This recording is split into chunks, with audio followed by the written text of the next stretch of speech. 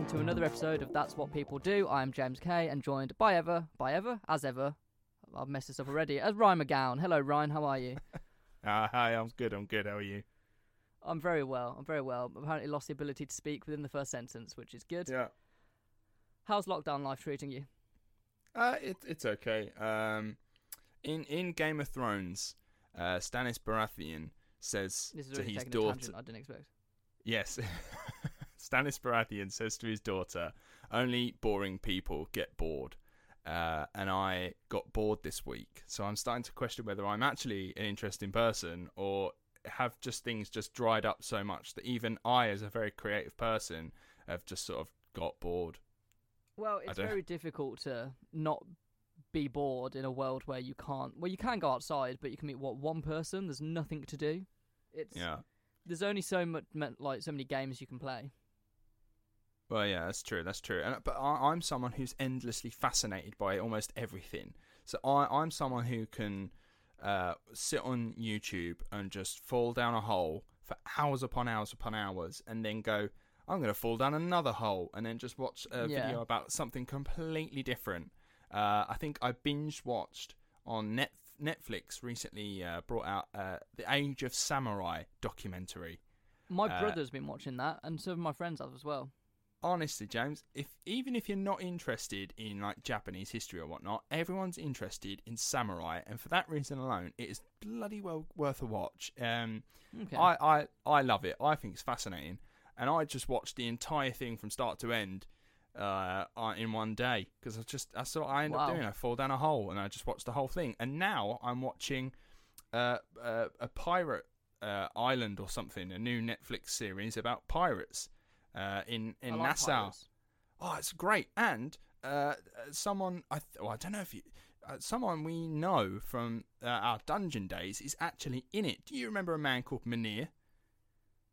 Yeah. Minir is in it. Episode 2. He was funny. He was a funny guy. He's a funny guy. We love Minir.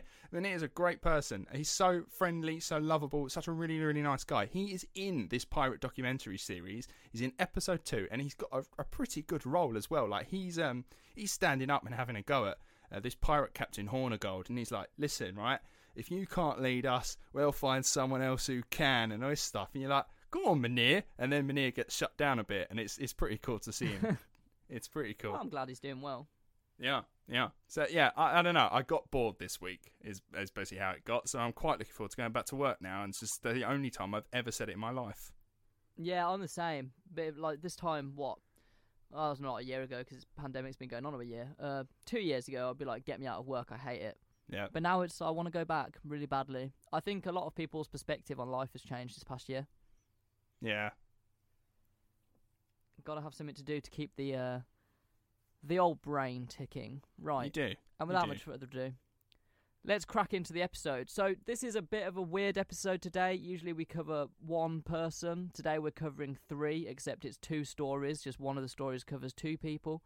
That sentence probably confused you alone. So basically I was writing the first episode and I got to the end and I realised that it would have been about a 15-minute episode. So then I just wrote another one as well. So this is a double. It's not a 2-parter, it's just a double in one. It's like a buy one, get one free sort of thing. It might still be a short episode. I don't know. I worked to a word count and it hit the word count, but we'll see what happens. So, it's... And also, just want to get this out there, I worked out how to use dictation on my Mac, so I wrote this episode without typing a word. Oh, see, I have dictation on Word, but my problem is the entirety of the document is full of and it's not interesting. Oh, really? Yeah, because I'm someone who I will sit and stare at a paragraph and reword it about 5 times before I'm happy with it, which is why it takes me so bloody long to write episodes. But so I can't actually dictate it because it just doesn't come out right. I have to end up going back through it and editing the entire thing. I wrote this episode lying in bed, had the information on my phone and was just scrolling through and was just rewording it and reading it out to my laptop that was typing it for me. I must admit there might be some points where I go, what the fuck is that? Where it's like dictated me wrong. I have tried to go through and edit it, but I might have missed some, so bear with. But yeah, I'm so happy. I wrote this episode in half the time because I was just talking. So this episode was written by the future. It really was. Honestly, I can't recommend it enough. Just talk to your laptop. It's fantastic. Anyway, Right. So before we begin, I do want to put a little trigger warning up because I know we released an episode a while back, the Sarah Likens one. Yeah. We did. To be fair, we did put disclaimers up, but it was a bit graphic, and I think some people didn't expect it to be said graphic, and it took a lot of people by surprise. Ryan's mom was not pleasantly surprised. To be fair, neither was I. I had to sit here and listen to it, and I didn't enjoy it. I had no choice to turn it off either. I just had to endure it. Yeah. My mum was not. It not was pleased.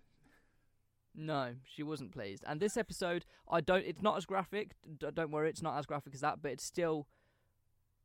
The first one contains themes of sexual abuse towards children, and the second one is just fucking weird and creepy. So if that's not your cup of tea, thanks for joining us. We'll see you next time. However, if you do want to stick around, it's still interesting. It's still interesting. So, the first mini-sode is about a man called Nathaniel Bar Jonah, who was an American gentleman. He was from the small town of Montana. A small Montana town of Great Falls, which reminded me of Cars. What? Or is that Radiator Springs? I don't know. Radiator Springs. I don't know why it reminds me of Cars, but I thought about Cars when I read that. And he weighs more than 300 pounds, which I don't know why that matters, but he was a very large gentleman. And he's a big dude. He was a big bloke. Originally from the place I can't say, Massachusetts. Did I get it right? Yes, you did. Fantastic. He moved to Great Falls after being sentenced of sexual assault and attempted murder of a young boy. In his early life, there were signs that he was just a normal child. However, on his 7th birthday in 1964, he received a Ouija board. Ouija boards obviously are famous within the paranormal industry because that's what they use, the yes, no, hello, goodbye, all the letters and stuff, numbers, whatever. But Ouija boards weren't actually first specifically designed for that. They were a Hasbro game. Yeah. Which is weird that they've now become this, like, big paranormal thing. It was a game for kids, is how a Ouija board started. There's nothing more sinister to it than that, but believe what you want to believe. I mean, I'm assuming, obviously, you've looked into that more. Like, it was more of like a discover your own self kind of game, you know?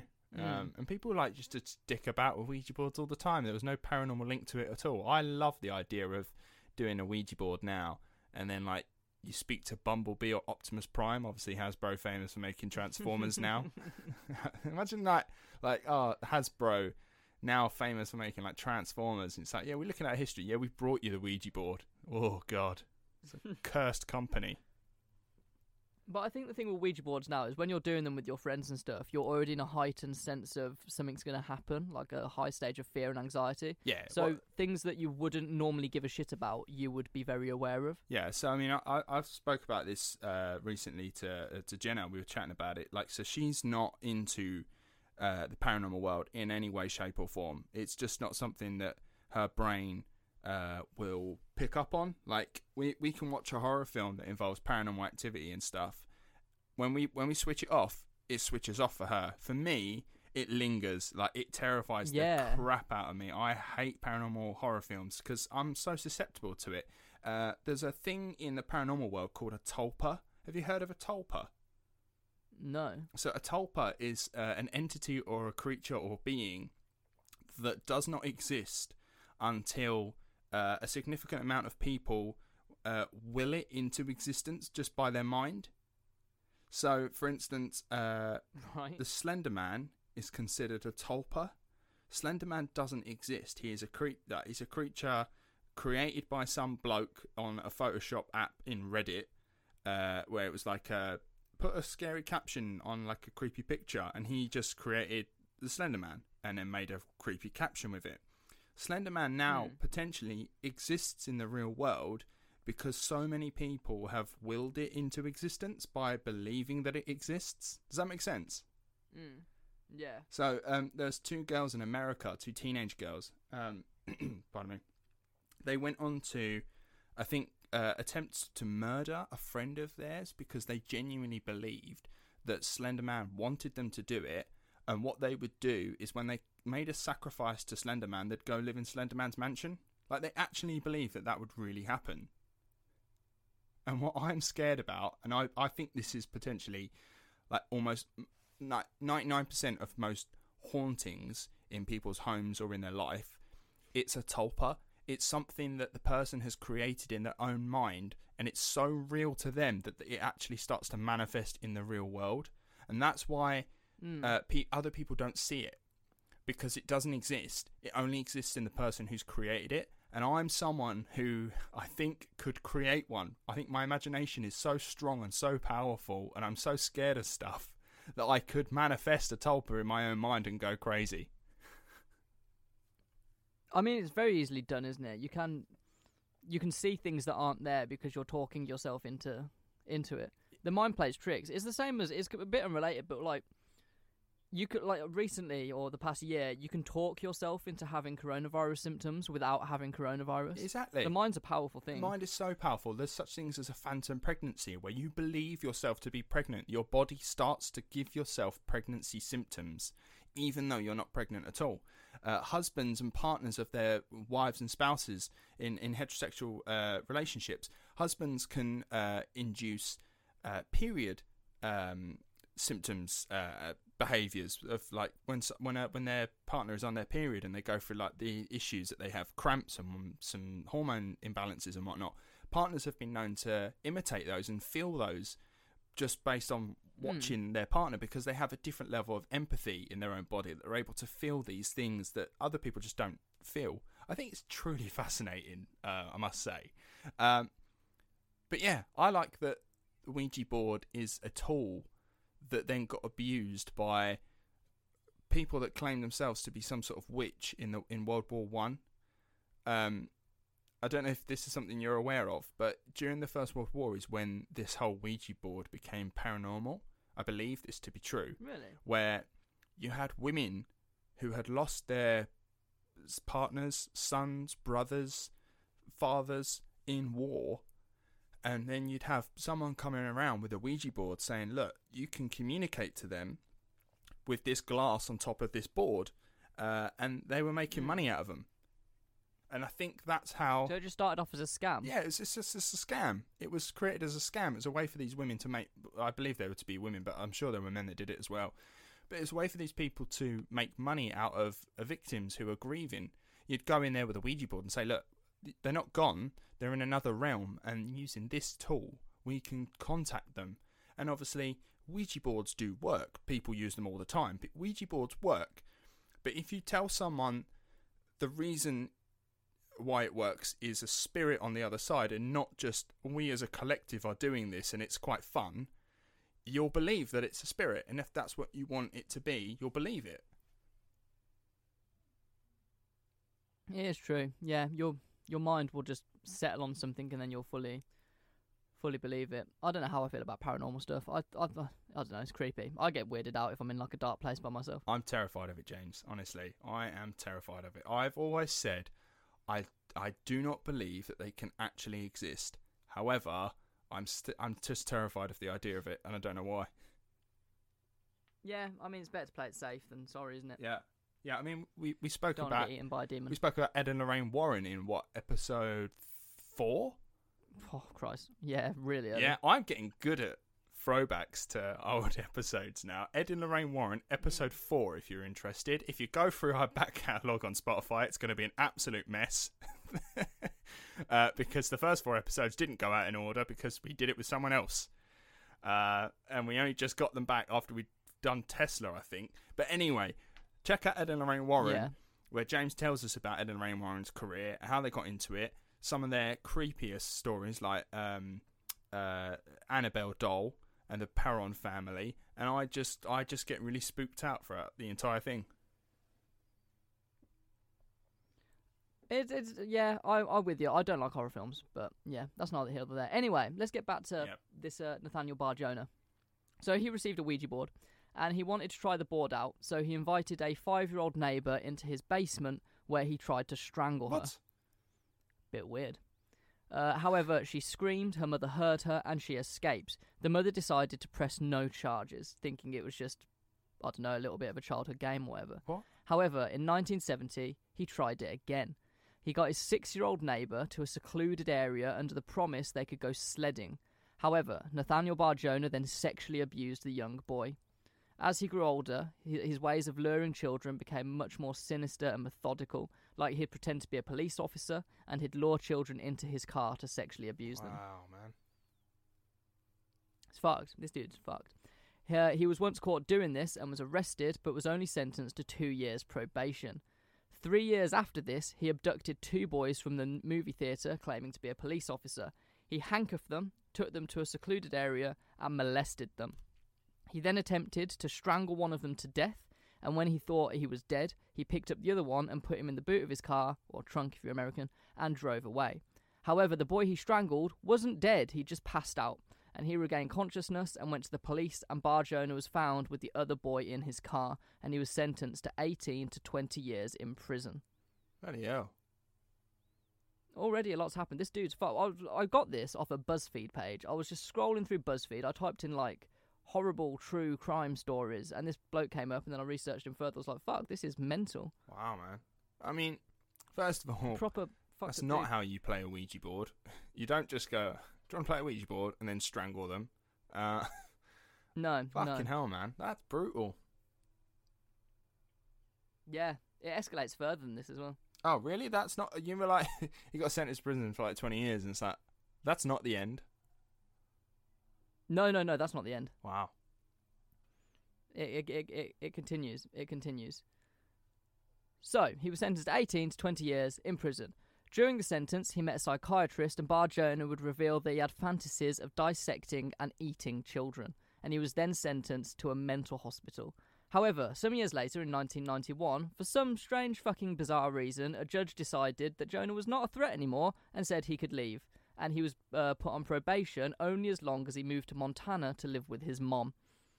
Because apparently a mother has the ability to stop a child molester. Yeah, no. I mean, as I think we've spoke before, 9 times out of 10, it's the early upbringing and the parents that have created this kind of behaviour. I think this is one of those weird stories where the parents didn't really have anything to do with it. Mm-hmm. He was just fucked up all by himself. Damn. Days after being released, he tried to force his way into a car where a 7-year-old boy was sitting and tried to smother him by sitting on him. However, the boy's mother found him and Bar-Jonah was arrested again. But nobody realised who he was, and his past crimes did not follow him from Massachusetts, and he blended into the Montana scenery very well. So he got away with it. Yeah, they just let him go. You sat on a kid and tried to suffocate it. Yeah, literally sat on a kid. And I remember this bloke, 300, like, what did I say, 300 pounds? He's a fucking big man. Jesus Christ. Yeah, heavy bloke. However, I've said that, silly me. This is that point where I say this every fucking time I do an episode. I need to highlight certain things. In 1996, a 10-year-old boy called Zachary Ramsey disappeared on his way to school. However, this case went cold and he couldn't be found. Nathaniel Bar-Jonah lived nearby and had been secretly luring boys into his apartment and sexually assaulting them. He even rigged a pulley to his roof and hung a boy by his neck. This went on for years and no one suspected him. However, Bar-Jonah was very generous with dishing out food. He fucking loved barbecues, and all of the neighbours said the food that he would give them was full of very strange meat that they'd never tasted before. Nah, he hasn't, has he? We'll just let that one sit for a while. Oh, mate. No. Bar-Jonah said it was from deer that he went hunting. However, the neighbours they never saw him go hunting. Yeah. So, and I'm pretty sure a lot of people know what deer taste like. Yeah. In 1999, he was arrested outside of a school carrying a fake gun dressed as a police officer. The police then searched his home, and that's when it all unravelled for him. They discovered photos of children cut from magazines, and they found human bone. Also, throughout this, he was writing a journal. And it was written in a weird code, so they had to send it off for analysis. I think a lot of serial killers and nasty people do this. They write in code, so people struggle to like decrypt it. Is that the word? Yeah. They think they're smart, and they think that no one gets them, so they're not writing their own shit, and it's just ramblings. Yeah. So that's what he tried to do. During this time, the neighbours came forward and said that Bar Jonah had been molesting their children, and he was arrested. I don't know why they waited for this time, but here we are. When the FBI decoded his journal, they realised that it described his obsession with torturing and murdering children. They found a list of 22 names, 8 of which were his earlier victims, and a lot of them were names of kids that had gone missing around the area. They stumbled across entries titled Barbecued Kid, Little Boy Pot Pies, Lunches Served on the Patio with a Roasted Child, My Little Kid Dessert, and Little Boy Stew. What the fuck? This bloke's writing a cookbook. Yeah. Neighbours then began wondering whether the meat they were fed were that of his victims. But sorry, you went... Oh, they then went to the police and said, oh yeah, by the way, he's been molesting my kids. But you've been going to his fucking barbecues all this time as well. Yeah, just accepting food off of him. God. Oh my god. In the meantime, fucking so-and-so who was over there eating a fat-off hamburger going, oh, this tastes a bit funny. Your kid went missing last week and you've just eaten it. Yeah, it's so fucked. However, due to the odd-tasting meat, besides the odd-tasting meat, the weird journal entries, and a meat grinder in his home, there wasn't enough evidence to prove allegations of cannibalism. Really? Oh. So he wasn't charged for that. All signs fucking point. I think 2 and 2 together, he was killing these children and eating them and serving them. I think that's a fair assumption. It would make sense. And without a body, there's no crime, as they say. But how do you prove it? But yeah,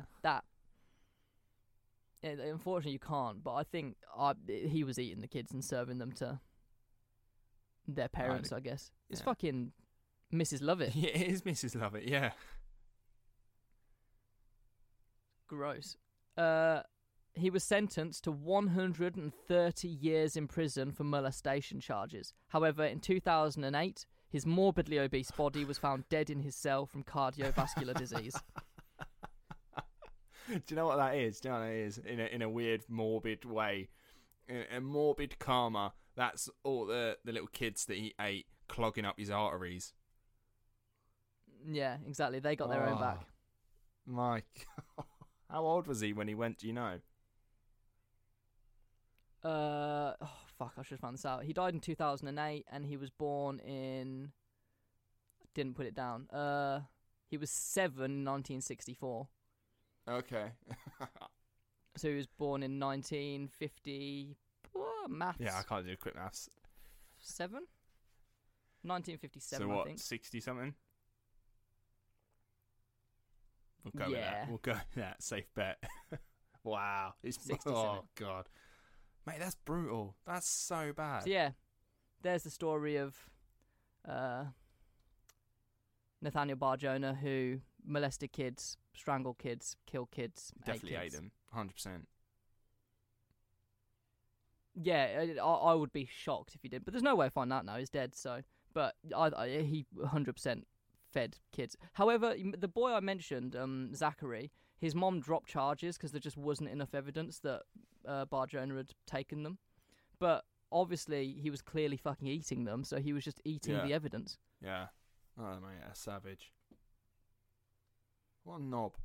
Fucked up. I think he got so many years in prison for molestation charges because I think the judge put 2 and 2 together and was like, I might not be able to charge you for eating these kids, but you definitely are. A piece of shit, and I'm going to get you for everything else, yeah. Yeah. So yeah, there's the first one. Wow. This next story doesn't involve kids being eaten, doesn't involve kids being molested, so that's good. However, it's a bit more... it's not paranormal, it's just fucking weird. Okay. So, it's about the Silent Twins. I think some people might have heard about the Silent Twins. I've heard them referenced on a podcast before. And it's about 2 young girls who lived in Wales who were twins, and they had their own language and they only communicated with each other. And it's just fucking bizarre. It's just fucking bizarre. And it's really creepy, but keep in mind, this entire thing is 100% true and actually happened. Right. Okay. Because it could well be. It sounds like a creepypasta story, but it's not. It's legit. And these girls are from Wales. Well, they were born in Yemen in 1963, but their family originated in Barbados and they came over to Britain in the early 1960s. However, they were born in Yemen because of they were on a military base. Okay.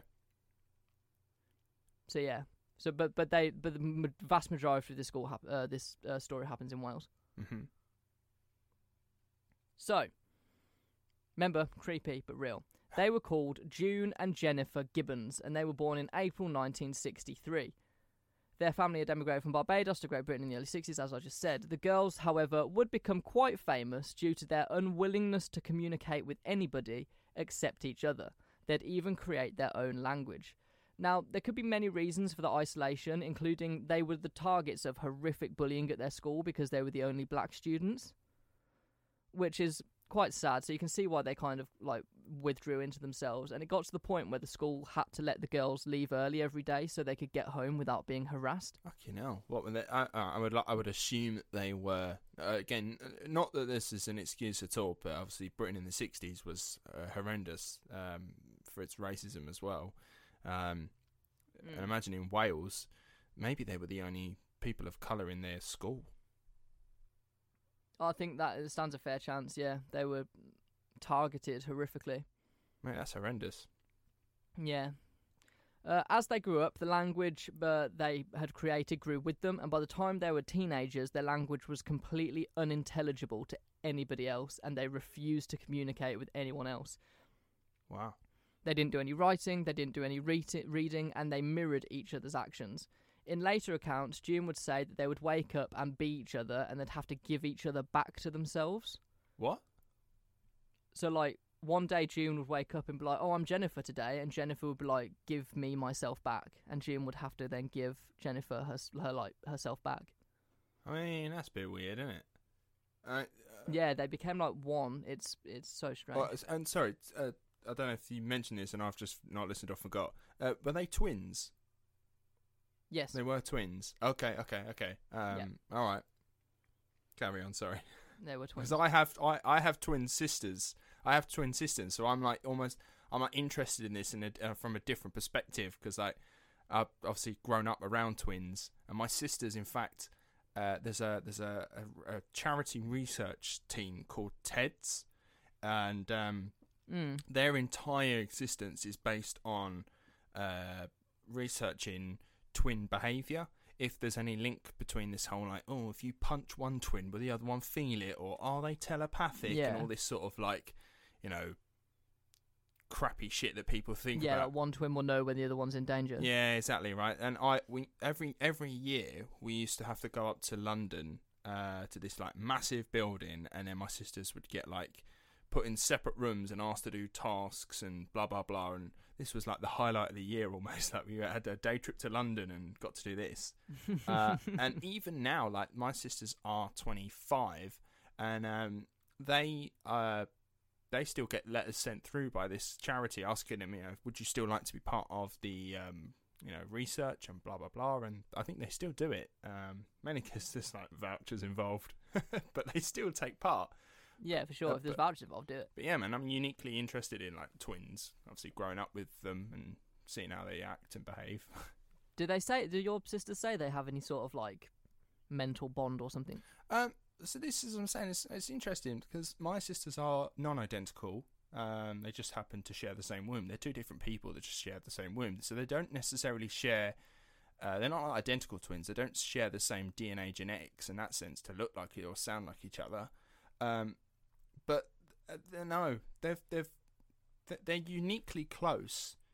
I would say more than like any other kind of sibling, just because they were around each other 24/7. Like they shared a room from the moment they came out the womb until relatively recently. Like they always had the same friends. They always did the same stuff together. They've always been in each other's pockets.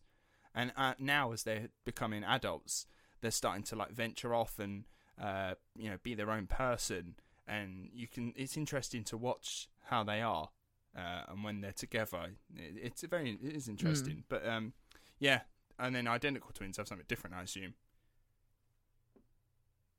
Yeah, I think there's stories of them twins having a creepy link. This is one of them, to be fair. Yeah. So in 1974, the strange behaviour was noticed and it was described as doll-like. A child psychologist immediately said that the girls needed to be enrolled in therapy. However, several psychiatrists could not work the girls out because they refused to talk to anybody else. In 1977, a speech therapist met with the girls and they refused to speak in her presence, but they consented to have their conversations recorded if they were left alone. It felt as though June wanted to speak, however Jennifer wouldn't allow it, and the speech therapist said Jennifer sat there with an expressionless gaze but felt her power, and she began to believe that June was being possessed by her twin. Right. It's bizarre. The decision was made to separate the two girls and send them off to two different boarding schools, hoping that once they were on their own, they would develop their own sense of self. However, this was a failure. June and Jennifer withdrew into themselves and spent their time in a completely catatonic state, which basically means they were just zombies. Yeah. It took two people to get June out of bed, and even then she just propped against the wall with her body stiff and heavy as a corpse. I mean, that does not... I used to know those identical twins in college. They went to two separate colleges. One of them was in my college, in my class, and then another one was in a college quite far away, to be fair. But I was at a house party once, and I was speaking to my friend, and she seemed really down. I was like, "What's up?" And she was like, "Oh, I just haven't seen my sister in a day. I just miss her." And I thought, that's so weird. Like, that's really nice, but also that's so strange. Yeah, I mean, so I'm not surprised by so far what you've told me, and nor am I surprised that this child psychologist's method hasn't worked. So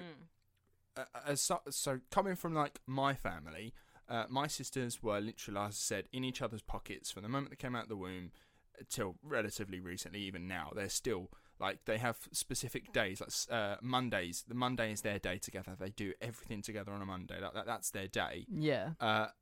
And they grew up. They had the same friends, whatnot. There have been so many fights between them two in my family when it came to growing up and having different friends and wanting to do different things that the other one is not necessarily interested in. So my sisters have gone down two completely different career routes. Like, one is a hairdresser, another one's a hydrotherapist, so like she swims animals to like rehabilitate their limbs and whatnot. So they've gone down completely different pathways, and they have completely different interests. And you wouldn't believe the amount of arguments where like they're like, "Oh, why can't you just have more of an interest in the stuff I want to do?" Because they're so close. They are best friends. They're more than sisters. Like, they're best friends. They share this unique connection that when something comes between them, it's bigger than like just having me having a different interest than my sisters. Do you know what I mean? Like, you've known your brother for your entire life, but you're not as close to him as... You didn't share a womb, and you didn't share a cot, and you didn't share the baths together, and you know what I mean? Yeah. So, like, for these two twins who have gone through a traumatic childhood in terms of at school, they've been picked on and bullied simply for the colour of their skin, which is absolutely horrendous. They've gone into themselves, and what they've done... I'm not a child psychologist, I'm not a fucking expert. I'm just looking at this from, like, someone who has been around twins my entire life. I think what they've done is that the more dominant twin, the one that is stronger emotionally to handle what's going on, has just almost taken over them as a couple, and is now like, if you want to talk to us, you come through me. And the other one just sees that as her rock, and now they're linked together. That they're the only thing that keeps each other strong. And then when you take them apart, you know, the other one that is the one that needs help, more propping up by the stronger twin, is like, I can't do this. I cannot do it. I'm not surprised at all. Okay. It's interesting you say that, because it does develop further sort of down that route. So, it was decided that the twins should be reunited. However, when they were reunited, they withdrew from the world even more, and they would no longer speak to their parents, and they only communicated by writing letters. They'd spend their time in their room playing with dolls and creating fantasies, and after being given a pair of diaries, they began writing plays. They realised very quickly that they liked creative writing and they wanted to publish their works. However, the themes of their novels were really quite weird and quite worrisome. The majority of the stories took place in the USA, specifically in Malibu, and centered around young people committing horrific crimes. Really, like these young girls writing horrific crime novels, it's strange. However, the joy of writing didn't last forever, and by the time they were 18, they started experimenting with drugs and alcohol and committing petty crimes. In 1981, they were arrested for arson and placed in a maximum security hospital for the criminally insane. They spent nearly 12 years at this hospital, where they would continue filling in their diaries. However, life was tough for them here. The doctors began treating them with antipsychotic medicines which caused blurred vision. They did, however, talk to the doctor, explaining that because they were talking, they should be able to leave, and he said they were going to be here for 30 years. Long old time. They ain't necessarily done anything. Apart from trying to burn something down, no. It's... I can see why people do think they were insane, because they had their own language, they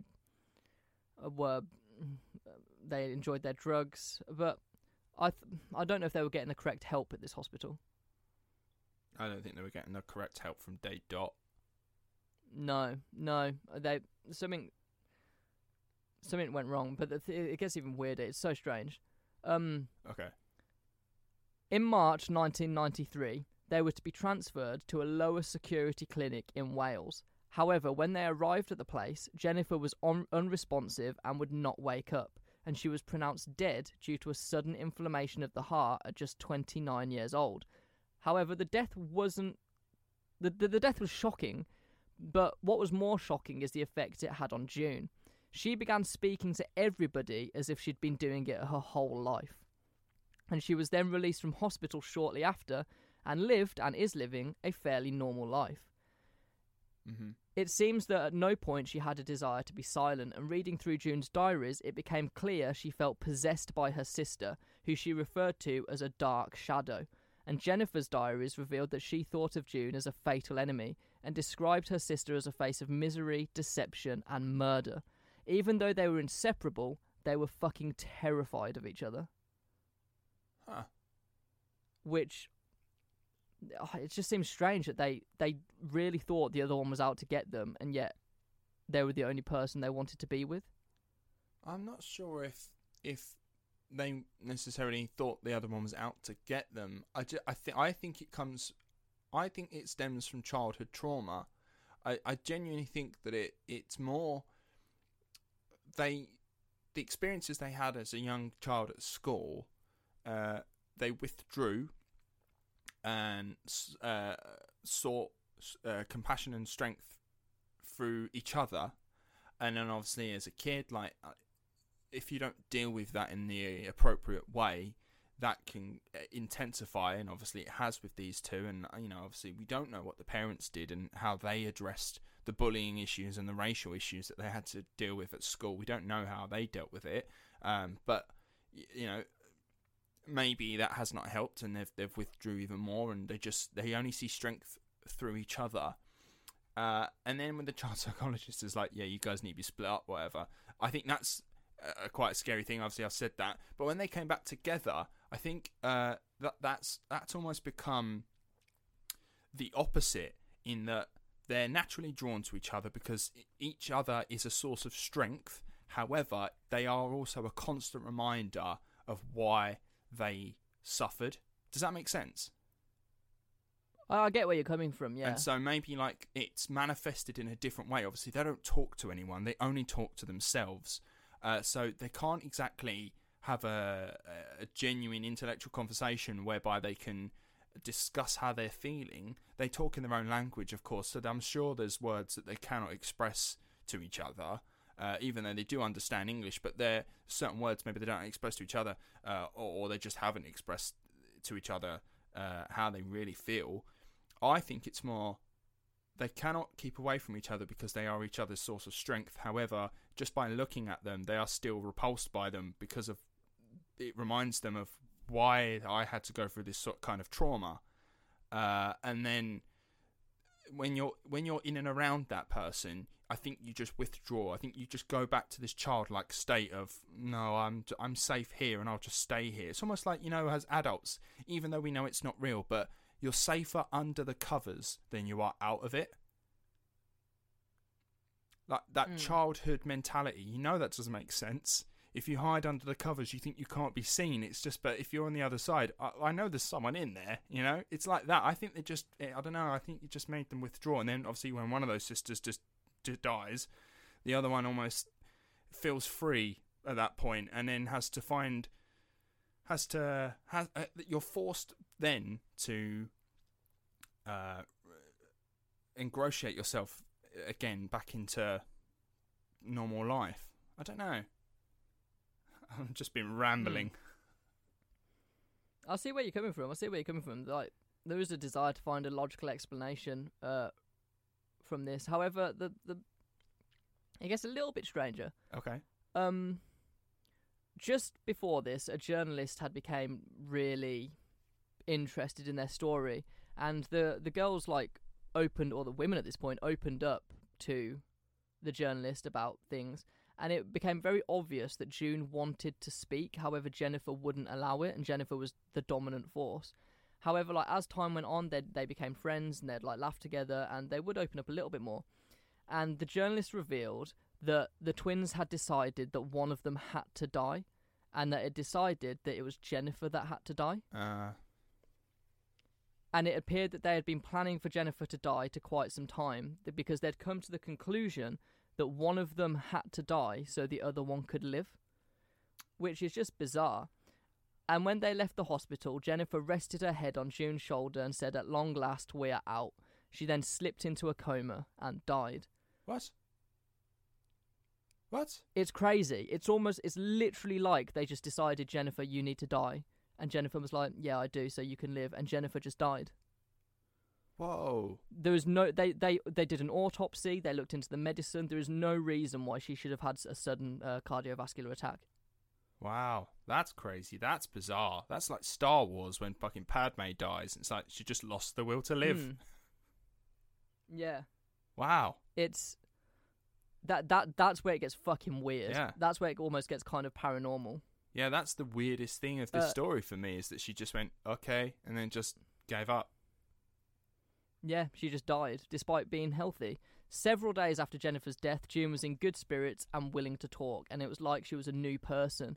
She said she felt free for the first time, and that Jennifer and June together decided it was June's responsibility to live for them both. And she does just that. She still lives in the UK, and she talks to anyone that is willing to listen.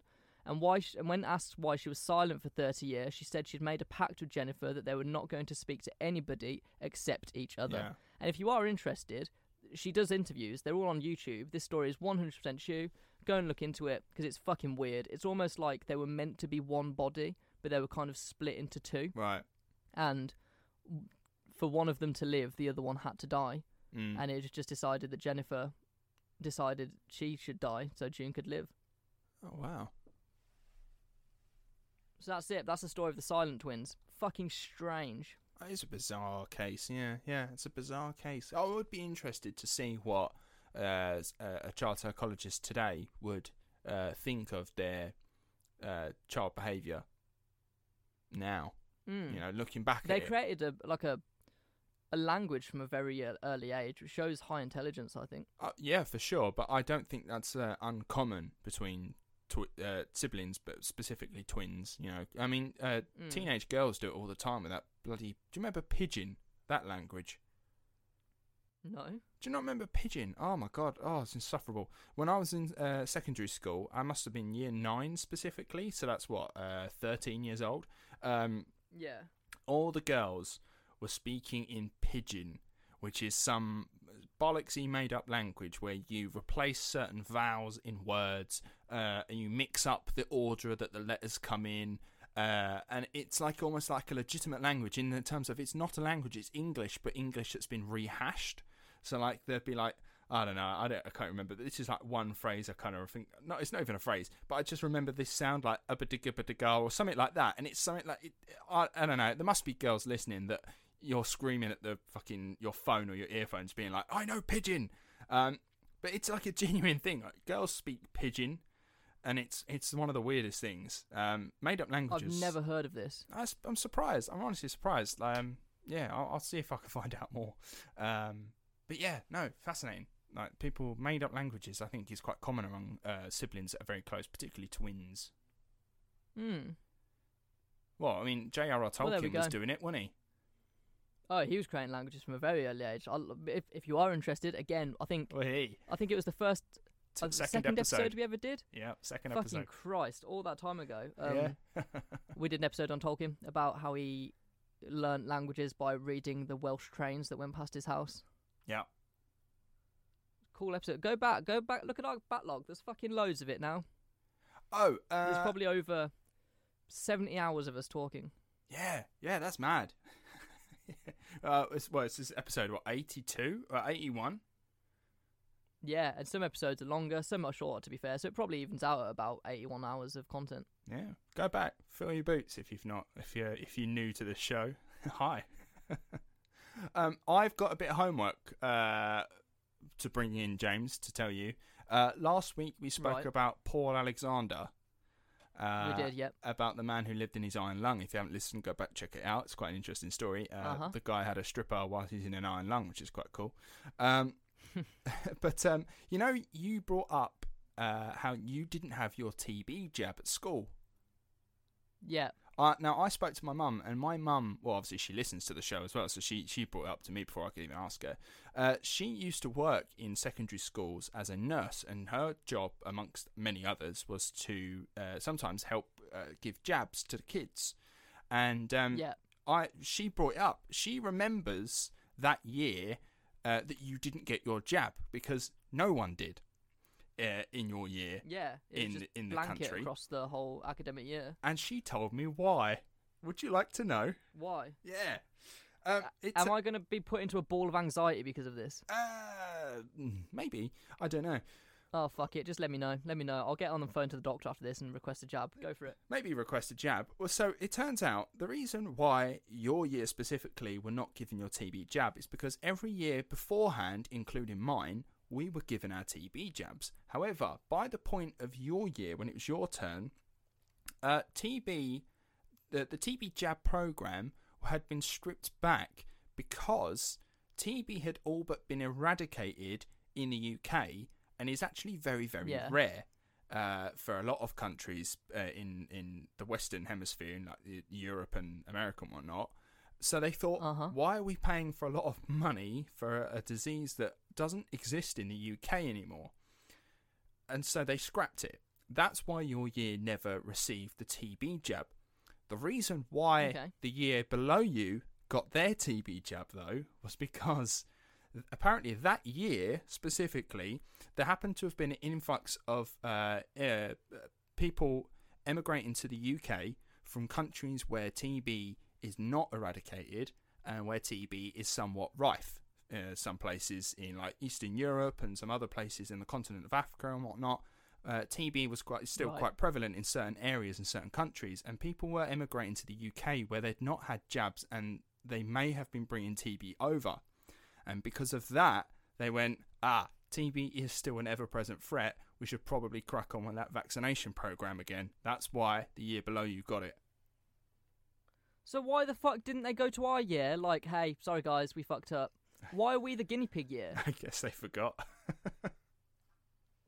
Fuck, that's alarming. Yeah, I mean, interesting for the listeners. Should I get a TB jab? Is that something I need to go and do? I mean, you can go get one, yeah. I think you can get it for free on the NHS as well. I think you can go get it. I fucking hope so. Yeah, because obviously you would have got it for free anyway at school, so I'm assuming you can get it as an adult if you really want one. Because the TB jab, you get, is it the Heath jab or something first to see whether you need it or not? Because some people are naturally immune. Oh, I don't know about that. I don't know. And then a lot of people need it. I was just mad.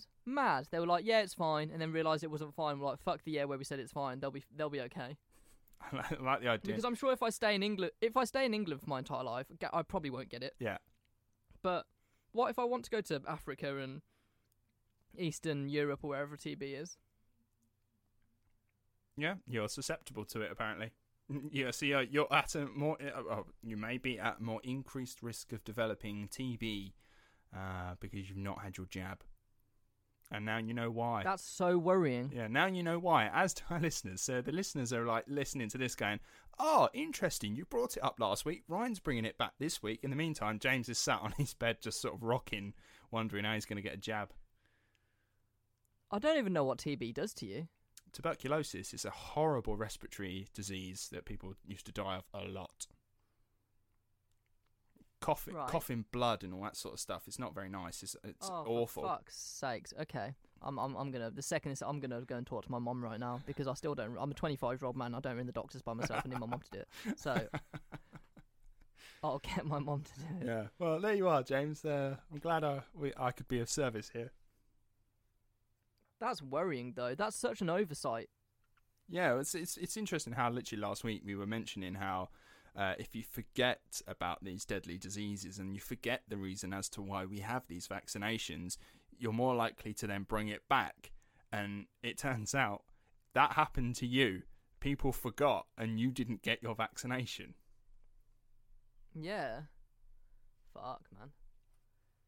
Yeah. Well, that's on my to-do list. It certainly is.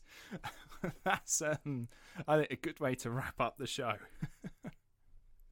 Yeah, as I just descend into a fucking panic attack. Yeah. So, I hope you enjoyed this episode as much as you could fucking enjoy it, because that first story was absolutely fucking horrendous. Yeah. It really was. Yeah. I mean, yeah. Horrendous. Stop going to your weird neighbour's house and having a barbecue when you just think, if you know someone in your street's a bit bizarre, and then they go, do you fancy a barbecue? Just be like, I'll come. I'll bring my own meat. Just bring your own stuff, alright? Yeah, and if you are the kind of person that molests and then eats kids, stop. Yeah. Stop. Just stop. Stop. And more importantly, why you listen to this show, please don't. Yeah. Yeah, go put yourself in prison. I don't like the idea that people listen to this show. Can you imagine, James? There's a possibility. There is a possibility that someone who listens to our show could be an absolute degenerate.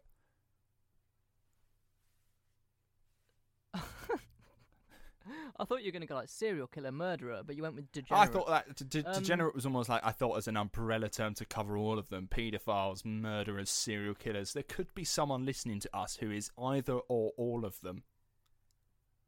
I mean, yeah, maybe. It stands a fair chance, but then don't do it. Just don't do it.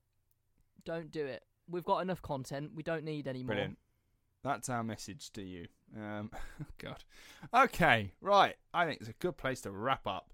Thank you for that, man. I do too. Man, that was interesting. It's fascinating. As James mentioned, if you are interested in any of these stories, you can check them out yourselves, particularly about the Silent Twins. There's lots of content on YouTube that you can watch. Obviously, she's doing quite a few interviews.